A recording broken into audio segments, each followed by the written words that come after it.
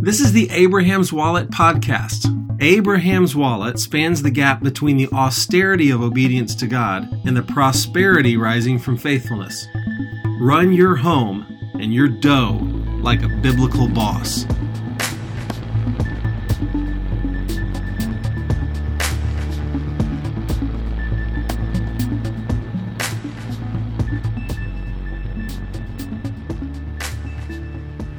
Okay, fellas, here it is. Let's say it's the beginning of a new year.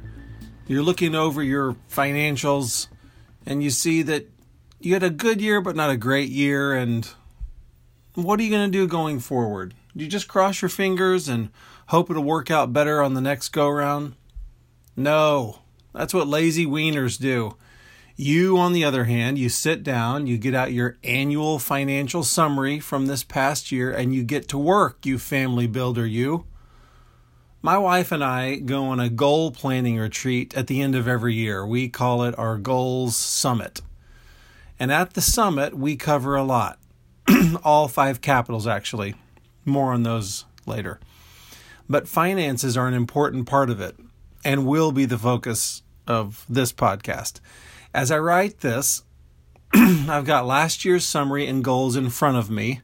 And my wife, God bless her soul, is the accountant on our team. She creates P&L statements for each of our summits, and she monitors the monthly spending and our cash flow. We break our financial goals up into 3 big buckets, and they are personal, family, and our out bucket. So I'll go over each of those in turn. First of all, personal. Personal goals are goals that are just about you, or they're just about your wife. It's not about the budget or about some big vision necessarily. It's just something you're walking toward between you and God. This could mean decreasing the amount you spend on alcohol, or earning more with your side hustle, or making your first real estate investment, which you would want to learn about first, which would be intellectual capital. But I digress. Last year, our personal goals were simple. I wanted to give out $500 in cash over the course of the year. Because writing a check is easy, but handing cash to somebody who you know needs it is a little more awkward and way more rewarding. My wife's personal goal was to take time monthly to prepare better for our summits. We have 3 every year just to review the goals we created at the end of the previous year. Isn't that a great goal for a Sarah-ish woman? Anyway, you get the idea. You can have more than one, but you should have at least one. Come up with the goals in this bucket by asking, where is God putting his finger regarding my wallet, and how can I start practicing a new skill or growing an existing one?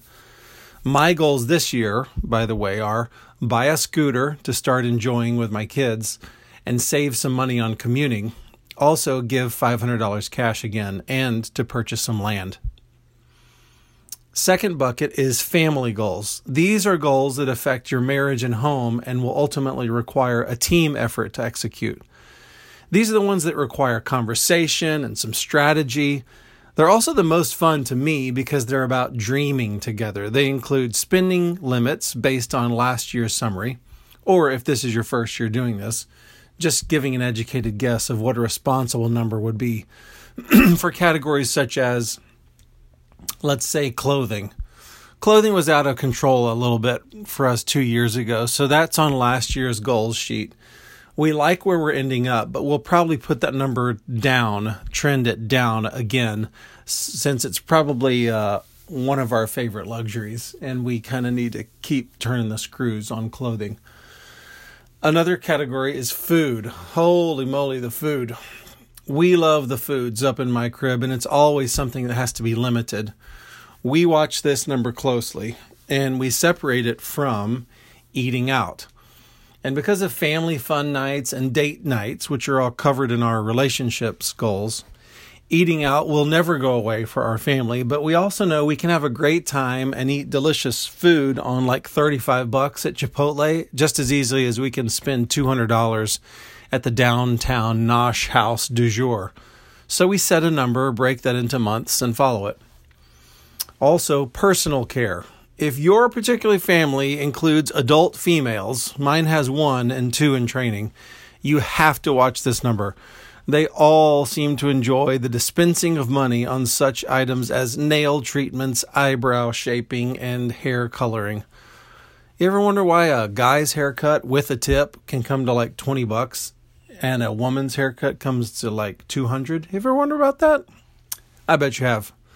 Well, I'm all in for the enjoyment of my women folk, but we got to have limits on personal care. But of course, life's about more than spending limits. We also have spending goals in our family bucket. One is giving.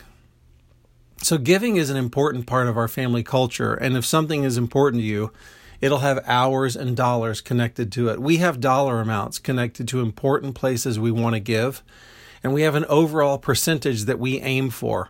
My wife and I have been believers a long time, so we don't ever consider a tithe an appropriate reference for giving. We want to give far above 10%. This is very fun work, coming up with these numbers and deciding exactly where we're going to be giving. Another category is saving and investing. As you'd imagine, we'd want these numbers to increase every year also. We want to save more and invest more. My wife and I balance saving cash. We have a bit of a war chest that we grow incrementally. Investing, both in the market and in small businesses with friends, and purchasing long-term family assets like property. You might not think of that as an investment, but we do, because to us, an investment is something I don't need to live on, but that I hope will pay off for my grandchildren. Family assets like property fit into that definition quite well. Some of you won't think of saving and investing as spending either, but to me, every place where I put a dollar that is no longer under my control is spending. Another bucket is spiritual growth. Until a few years ago, I never even considered the idea of strategically putting money toward my family's spiritual development. That was dumb of me, and I blame church world for training me to never think in terms of putting money towards spiritual growth. Anyhow, now it's not only a value, it's a category for which we have an annual spending goal. And we also try to take a trip a year specifically to grow ourselves or our kids spiritually. Use that money right. Last bucket under family is creative or business endeavors. In addition to being a wildly successful blogger, it's a joke I'm making, I am a songwriter, and some years my songwriting has earned me thousands of dollars and been my sole source of income. And other years I am sent dozens of cents by iTunes. As my wife and I weigh the coming year, we ask, what ventures will we want to invest time and money in? Recording music isn't free, at least if you want to honor the people who are helping you. And we are not fans of believers begging and stealing time from generous people. So we put money aside to do that. Similarly, if I want to write, we count on my not earning money while I'm doing that. And so we would pay ourselves out of that budget. We're starting a new business this year. We know that's going to take money. So that would all fall under the family spending bucket of creative or business endeavors. After personal and family, our last big bucket is out. So out for us would be business and ministry, just making those things run. My wife runs a business we started. I am her sometimes employee. And so we have goals there in that business. Sales numbers that we want to hit, gross profit, profit margin, net profit, gross revenues, and of course, spending limits. It doesn't matter if you're running a factory or lemonade stand. You should be looking at those numbers and talking about them as a family. By the way, I say family. My children aren't old enough to bring into the summit fully, but I can't wait until we can. They won't make decisions with me and my wife, at least not the major ones, but they are being groomed into the repercussions of them since my wife and I talk about them all the time.